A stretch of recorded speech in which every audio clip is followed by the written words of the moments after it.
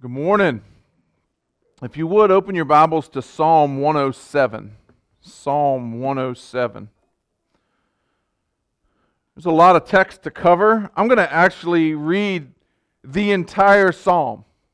So we're going to take a few minutes here and read all of Psalm 107. And then we're going to kind of walk back through it together. So this coming week, we're going to celebrate Thanksgiving. So this Sunday, we're going to take a little pause before Justin wraps up Ephesians next week. And we're going to take a look at Psalm 107. And in some of your Bible versions, you'll see the heading, which is uninspired, but it is nonetheless the division created by those that helped to translate Scripture. And it says, "Let the redeemed of the Lord, say so." And so this week, we're going to focus on true thanksgiving. Okay? So let me read Psalm 107. And like I said, it is long. It's 43 verses. But we're going to see everything come to life through it and see these pictures of salvation in this. So let's read Psalm 107 together. "Oh, give thanks to the Lord, for He is good, for His steadfast love endures forever. Let the redeemed of the Lord say so, who He has redeemed from trouble, and gathered in from the lands, from the east and from the west, from the north and from the south. Some wandered in the desert wastes, finding no way to a city to dwell in.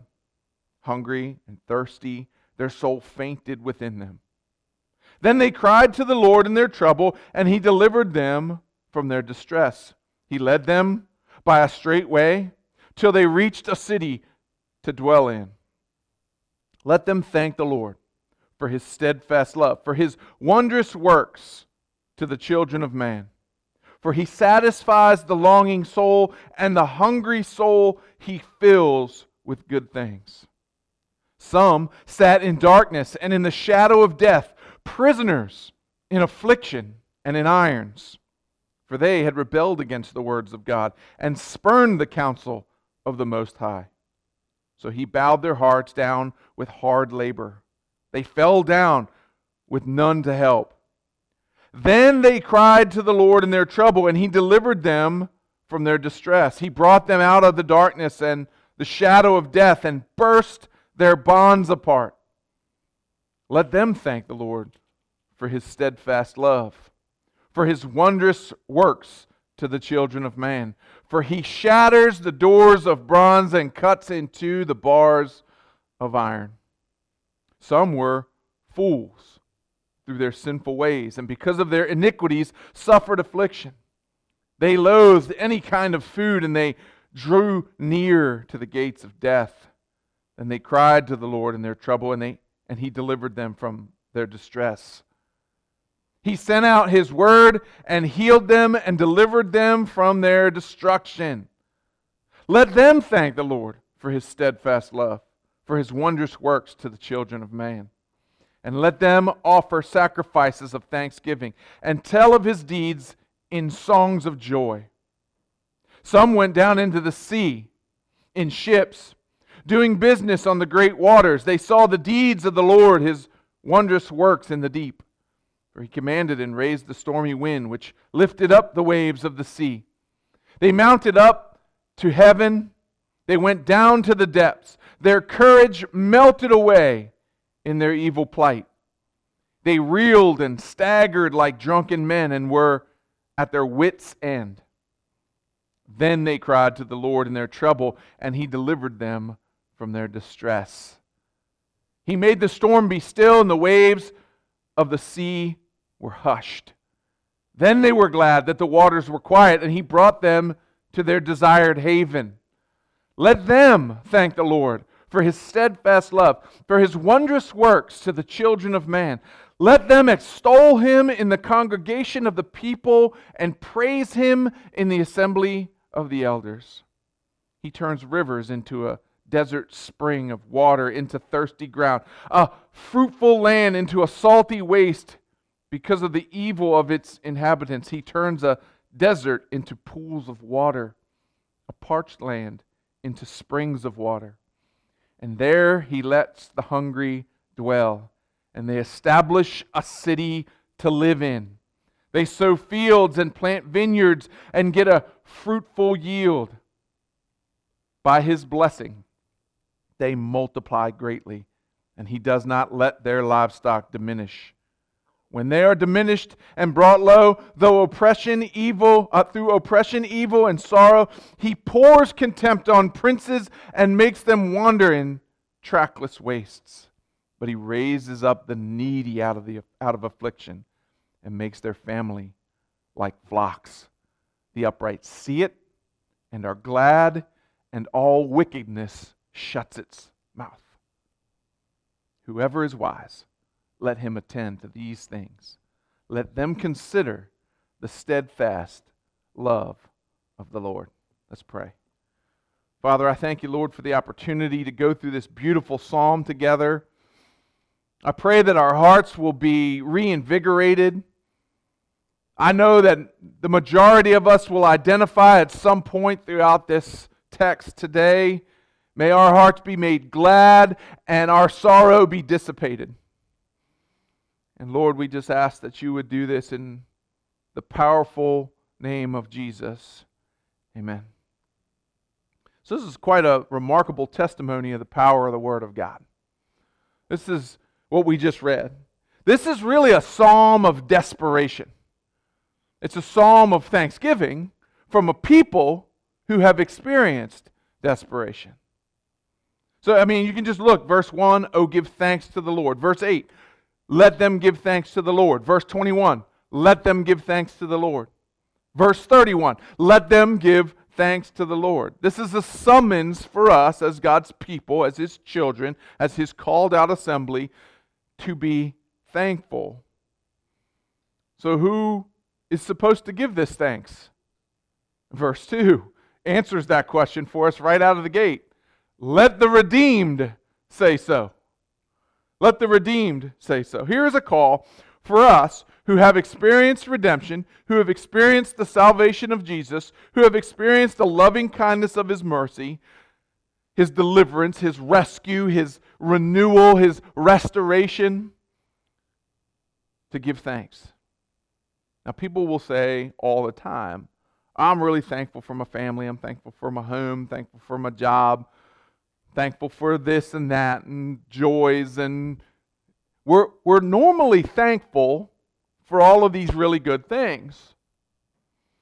It's not often that you hear someone be thankful for the trials that they've experienced and the desperation that they've walked through. It's not often that it's not our default to thank God for misery and hurt and pain. But as we see here, this is something that even leads to greater joy and thanksgiving. So what are we thankful for, and who are we thankful to? It's really important because we've said this time and time and time and time again. There's two types of people in the world, those that believe and those that don't. And there are characteristics of those that believe and those that don't. And the obvious missing element for people that don't know the Lord is the thankfulness of the source of their joy, or the thankfulness of the source of their provision. It's a missing element for those that don't know the Lord. So there are many, many, many millions of Americans that are going to gather this Thursday, and they're going to have a meal together, and they're going to say, I am thankful for da-da-da. It's called Thanksgiving. But I would argue that the majority of those people don't really understand who it is that they're thankful to. They might be thankful for their family, but they will give the credit to their grandparents, or to their great-grandparents, or to something other than the actual source of their thankfulness, because they don't recognize it. It's a characteristic of someone who doesn't know the Lord to not give honor and glory to the Lord. It's one of the basics that we've talked about when we talk about evangelism. We have to expect lost people to act lost.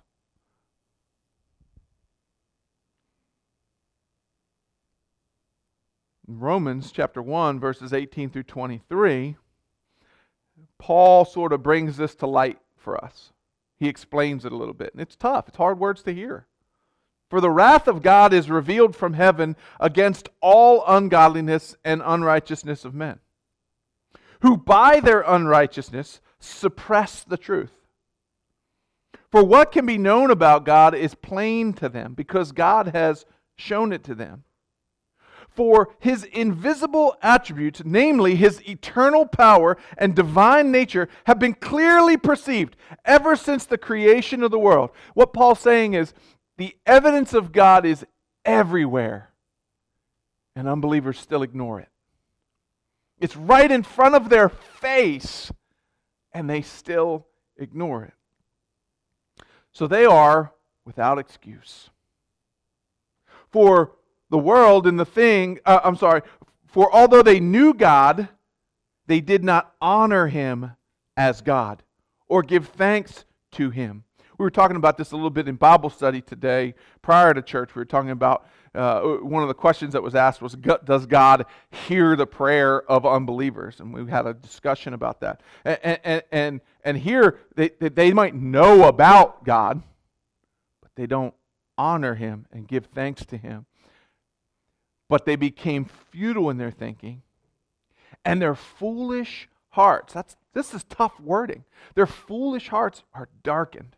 Claiming to be wise, they become fools, exchanged the glory of the immortal God for images resembling mortal man and birds and animals and creeping things.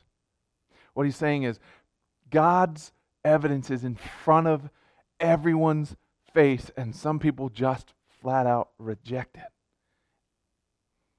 But as Christians, we don't offer this ambiguous thanks. We don't offer this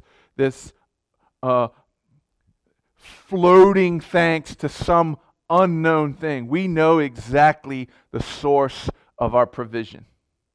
It excites us, or it should. It should excite us.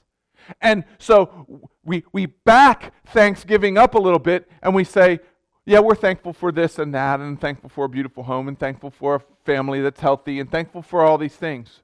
But what this call today in Psalm 107 is to remind us of is not only the source of our thanksgiving, but what we ultimately should be thankful for. All we are and all we have, all we've ever hoped for, we give thanks to God. We know that He is our absolute source for everything. James says this in James chapter 1. He says, "Don't be deceived, my beloved brothers. Every good gift and every perfect gift is from above, coming down from the Father of lights, with whom there is no variation or shade due to change. Of His own will, He brought us forth by the word of truth, that we should be a kind of first fruits of His creatures." It's a reminder that everything, even us, are provided by God. So this wonderful psalm is really a summons for us as we approach Thanksgiving. It's a reminder to us. Now, contextually, at its time of writing, it would have been something that summoned the Jews. It would likely have been sung at a gathering, sung particularly by the redeemed people coming out of Babylon. And the psalm provides this great picture and reminder for them that God's divine work of redemption and redeeming and restoring Israel is because of His mercy and because of His love. Now, I want to read the opening 3 verses again as we get ready to talk about how we're going to break it up. As a nation, Israel was delivered They were redeemed. They were rescued. They were restored by God through these centuries. Now, you can go back if you want to do a little extra study and then come next Sunday for Bible study as we discuss the sermon. You can go back, and if you're taking notes, you can look at Exodus chapter 12 through 14. Exodus chapters 12 through 14. You can see how Israel was redeemed from Egypt to the south. 2 Kings chapter 19, you can go and you can read about how Israel was redeemed from Assyria to the north. If you want to go to 2 Samuel 8, you could go to 2 Kings 8, 17 or 18, and you could read how Israel was redeemed from the Philistines in the west. And then, obviously, the book of Ezra, and you can read how Israel was redeemed from Babylon to the east, when they were brought back from their captivity in Babylon. So literally, verse 3, if you look at verse 3, let's read those first 3 verses again together. Then you're going to understand how this is all encompassing. Oh, give thanks to the Lord, for He is good, for His steadfast love endures forever. The listening ear, in context, in its day, as they're singing it, would receive this. Some representing all of this. Let the redeemed of the Lord say so, whom He has redeemed from trouble and gathered in from the lands, and now he begins to personalize it, whether it's historically for some people in the listening audience or absolute. Maybe some of these people listening to this psalm were actually experiencing this. And he gathered in from the lands, from the east and from the west and from the north and from the south. And then he begins to make some comparisons, I guess we could say. So literally, verses 1 through 3 specifically identifies Israel and says, everybody here can relate to what I'm talking about. Either historically or currently, you have been salvaged, you have been redeemed, you have been rescued from the north, from the south, from the east, from the west. They were gathered from lands in the east and the west and the north, and God renewed these people. And so all of Israel had experienced that. This then is a contextual writing, but it is also a summons to current day believers, not just sung by the Jews, but it is a call for us. So again, I remind you, it provides general pictures of God's deliverance, and they're applicable to the deliverance that we experience from the deliverance of sin. In fact, Jesus said in Matthew 8:11, He said that we would too, we would also, believers, come from the east and the west and recline at the table with who? Abraham, with Isaac, with Jacob in the kingdom. So this connects us. This isn't just a specific psalm to the Jews, but it is now connected to the church as a whole. He has redeemed us, the church, His bride, from the east and from the west and from the north and from the south. So we too have received this same redeeming mercy, this same redeeming grace. And we join Israel together as we look at this psalm. And so there are some comparisons here. And again, if you're taking notes, we're going to break this down. We're going to look at verses 4 through 9. And we're going to see a redemption of a lost people being taken to a safe city. They're being led to a city of safety. And we saw that when we read it. Verses 10 through 16, we're going to see this second picture of God's redemption is like a captive prisoner being set free. Which is why we read the text from Acts chapter 12, because Peter got to experience that same experience. Thirdly, we're going to see in verses 17 through 22 that God's redemption is like a sick person who has no appetite and they're on the brink of death and they're recovered to full health. We see that right here in this psalm. And then lastly, we'll look at God's redemption, being like a doomed sailor, being rescued in a life-threatening storm. And so these are the four pictures that we're going to use to illustrate this. But not only that, within those four sections, we see a bit of a breakdown. And you can see it. It's as if you drew an outline. There is a problem, there is a cry for help, and then there is a response from God. In each one of these sections, you're going to see it. We're going to look at it distinctly. So that first one, a lost people being led to a safe city. So this is verses 4 through 8. So contextually here, the psalmist is probably referring to Babylon. They were on the brink of going out of existence. Babylon was a desert empire. Beyond that, we see some imagery here that can be described anything like trouble, destitute, lost. This is one of the reasons that we use the term lost as Christians when we refer to someone who doesn't know Jesus, because it's literally like wandering around lost. Someone with no soul-supplying spiritual bread. Again, we talked about this in Bible study before church. If you're not coming for that, you should. It's a really great time together. And we were talking about how in the world, we were talking about some of the sufferings and some of the things that we had experienced, and how in the world did we experience that without the Lord? How did we even make it through some of those painful things without the Spirit of the Holy God? So the whole world is a vast, barren desert.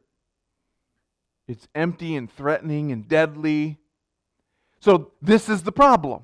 This is the problem and presented to us in verses 4 through 8. This is the comparison. We are wandering in this dangerous, dark place, and here's the cry for help. Verse 6. They call to him as the king of an eternal city. They're saying, you are our safe haven. You are in the city that we need to get to. There are limitless resources and provisions and rest and security and satisfactions. So when the sinner comes to Christ, because he has identified the problem is they're a sinner. The cry for help is, you are the source of this solution. It says a few things. But what it doesn't say is straighten up your act and then come to me. Nowhere in that description. Look at verse 6. Look at verse 6. Then they cried to the Lord in their trouble, and he delivered them from their distresses. He led them, verse 7, by a straight way. He led them by a straight way till they reached a city to dwell in. Let them thank the Lord. He didn't say, get yourself together, dust off all your shoes, clean up your act, and then I'll take you to the city of refuge. That's not the God of Abraham, Isaac, and Jacob. He takes them straightway, right away, in your cry. God's response, the cry for help is, I am a sinner and I am in trouble and I need you. And God's response is clear. He led them straightway and satisfies them. We need to search no further than Jesus to find satisfaction. So we have this comparison of a people needing a city of refuge, and God takes us into the city immediately. The second illustration we see is in verses 10 through 6. We see the comparison of a prisoner. Okay, the problem here, and this could also depict probably contextually the Babylonian experience. It was the most fresh redemption of the time. They were held captive in this pagan nation with no hope, no future. They were in hard labor, just trying to eke out an existence in a foreign land. And all along the way, the prophets had told them, you're going to go into captivity, but you're going to go into captivity. Isaiah told them about it. Jeremiah told them about it. But this is the illustration that we just talked about from James. Here we had prophets crying out to the children of Israel, don't turn away from God, you're going to go into captivity. Don't turn away from God, you're going to go into captivity. And again, this is that illustration of the sinner today. The evidence of God is everywhere. They've rebelled against God. They've disobeyed His word. They've disregarded His word. And they are chained to their own iniquities and sort of imprisoned in this dungeon. But their cry for help. When a prisoner gets so humbled and so recognizes their situation, they plead for help. There is a deliverance that only God can give in a situation like this. When I was sharing my notes with Justin so that he could create the questionnaire for next week's Bible study, he sent me back an email and he said, "Hey man, when I'm reading your notes, this song comes to mind." And so I included it in the sermon because it really fit perfectly right here. Charles Wellesley, his song, "And Can It Be?" It says, "Long my imprisoned spirit lay, fast bound in sin and nature's night. Thine eye diffused a quickening ray. I woke, the dungeon flamed with light. My chains fell off, my heart was free. I rose, went forth, and followed thee." My chains fell off, my heart was free. I rose, went forth, and followed thee. And he follows it with this: amazing love. How can it be that thou, my God, would die for me? Amazing love. How can it be that you, my God, would die for me? This is the response of someone who recognized their imprisoned state and saw that the Savior Jesus was the light that illuminated his cell and drew him out of it. God's response to the prisoner is freedom. This is grace, folks. This is absolute pure grace. There's nothing achieved here. He's done nothing but recognize his situation and cry out, and God's response is freedom. I would actually describe it as graphic grace. Over the top. Unimaginable. And so the sinner's chains, just like what we read in Acts chapter 12 with Peter, they fell off at the word of the Redeemer. And he's brought from darkness into light. Not being anything that he's done, but in spite of everything that he's done. Isaiah chapter 42 verses 5 through 7 says this: "Thus says the Lord, who created the heavens and stretched them out, who spread out the earth and what comes from it, who gives breath to the people on it and spirit to those who walk in it." This is what he says: "I am the Lord. I have called you in righteousness. I will take you by the hand and keep you. I will give you as a covenant for my people, a light for the nations, to open the eyes that are blind and to bring out the prisoners from the dungeon," from the prison, those who sit in darkness. God loves us that He would bring us out of the darkness. What a beautiful picture of a prisoner being set free here. And then we look at our third illustration in this amazing psalm. And again, we're going to see a problem, we're going to see a cry for help, and we're going to see God's response. And the third illustration is simply this: languishing in a sickness. Look at verses 17 and 18. Now, as you know, a couple years ago, I was Most of you know, but some of you may not. My father was passing away from an illness, and I would fly up to New Hampshire every 5 weeks, and I would spend a week with my father. And for almost a year and a half, I was at his bedside every 5 weeks. There's 6 kids. Each week, one of us would go there and assist my mom as my father was passing into glory. And one of the signs, and some of us recently here have experienced this with our own parents or loved ones. One of the signs that someone is languishing in this illness or close to death is that they often refuse food. It is something they stop eating. They begin to have no appetite for days, hours, weeks. They refuse to eat.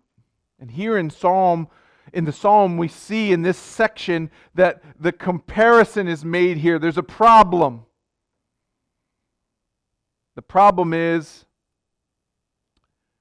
that there is an illness. There is a severe illness. It is deadly. Sin is a deadly illness. And that's what we see pictured here. Contextually, Israel would have looked at this like a sick person with a fatal disease while they were in this Babylonian captivity, that there would have been some sort of healing here.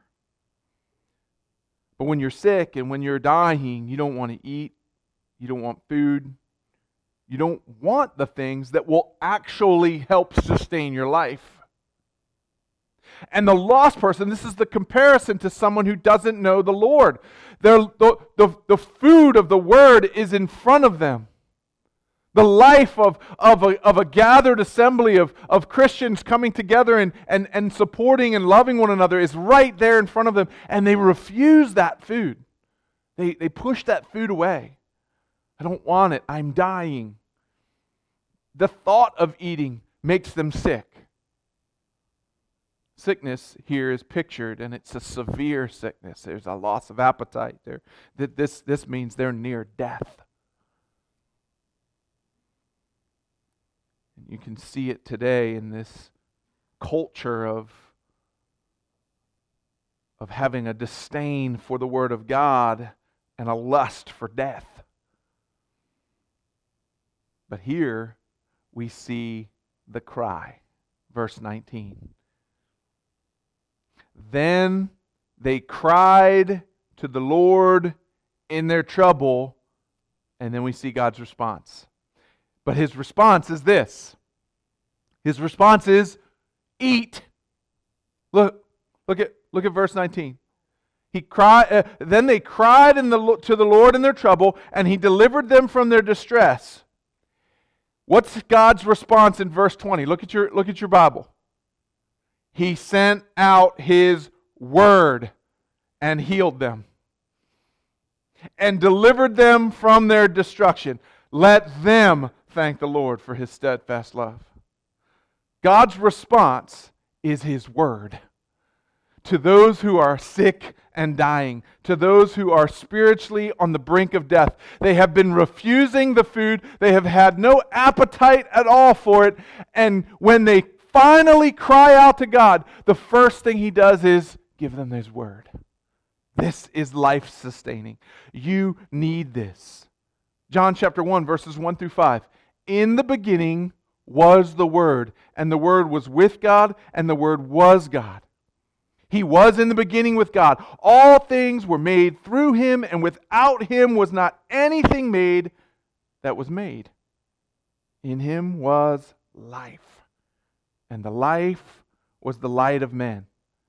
The light shines in the darkness, and the darkness has not overcome it. God's response to the sick and dying unbeliever is His word. He provides freedom. He provides healing. He provides His word. This is the problem that we saw, the cry for help. And what does Jesus do? He heals and He delivers. And finally, we see verses 23 through 30, we see that final picture of the lost being redeemed. And it's this picture of being in a terrible storm, a life-threatening storm. We saw some of it. Paul experienced it in Acts chapter 27. Here's the problem.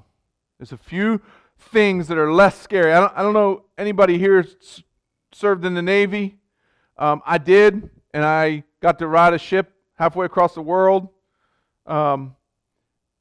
There's not much more that's unsettling than being in the middle of a vast ocean in the middle of a storm.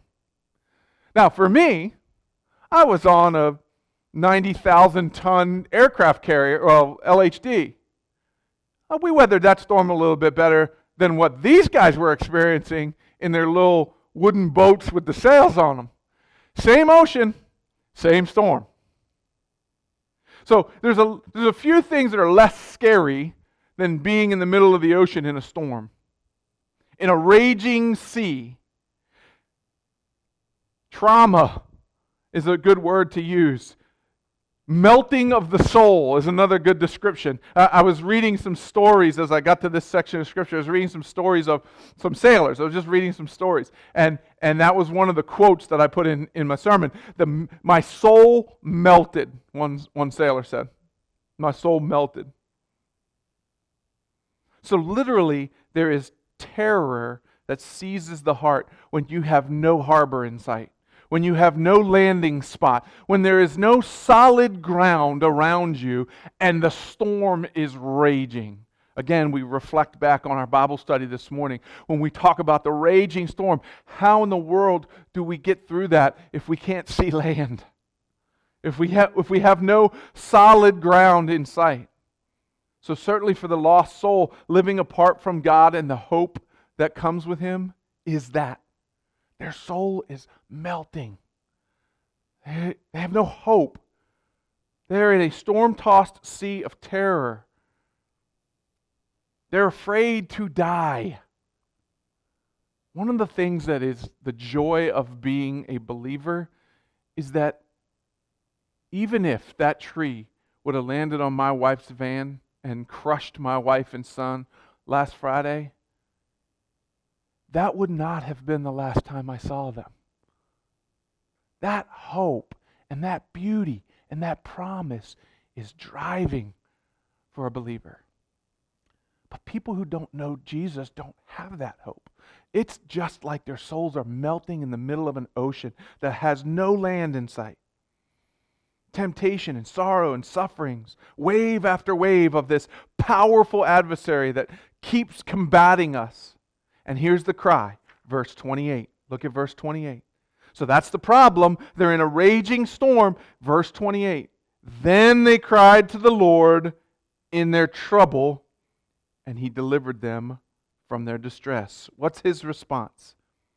He made the storm be still, and the waves of the sea were hushed. Then they were glad that the waters were quiet, and He brought them to their desired haven. Now they could see the haven. Now the storm was passing. God's response, He stilled the storm. Now this doesn't mean that there weren't any more storms. This just means that the next storm they entered, they knew they had a haven. They were able to see through the fear, and they were able to not have their soul melt, but to have their soul excited that a deliverer was on their side. So He doesn't necessarily say there won't be any more storms. He just says there's always going to be a haven for you when you go through one. So as we close, let's look at verse 32. This brings it all together. We should be over the top thankful for salvation. All of us can associate with this. But look at verse 32. Let them extol Him in the congregation of the people and praise Him in the assembly of elders. That's the place where we can come and express our thanksgiving to the Lord.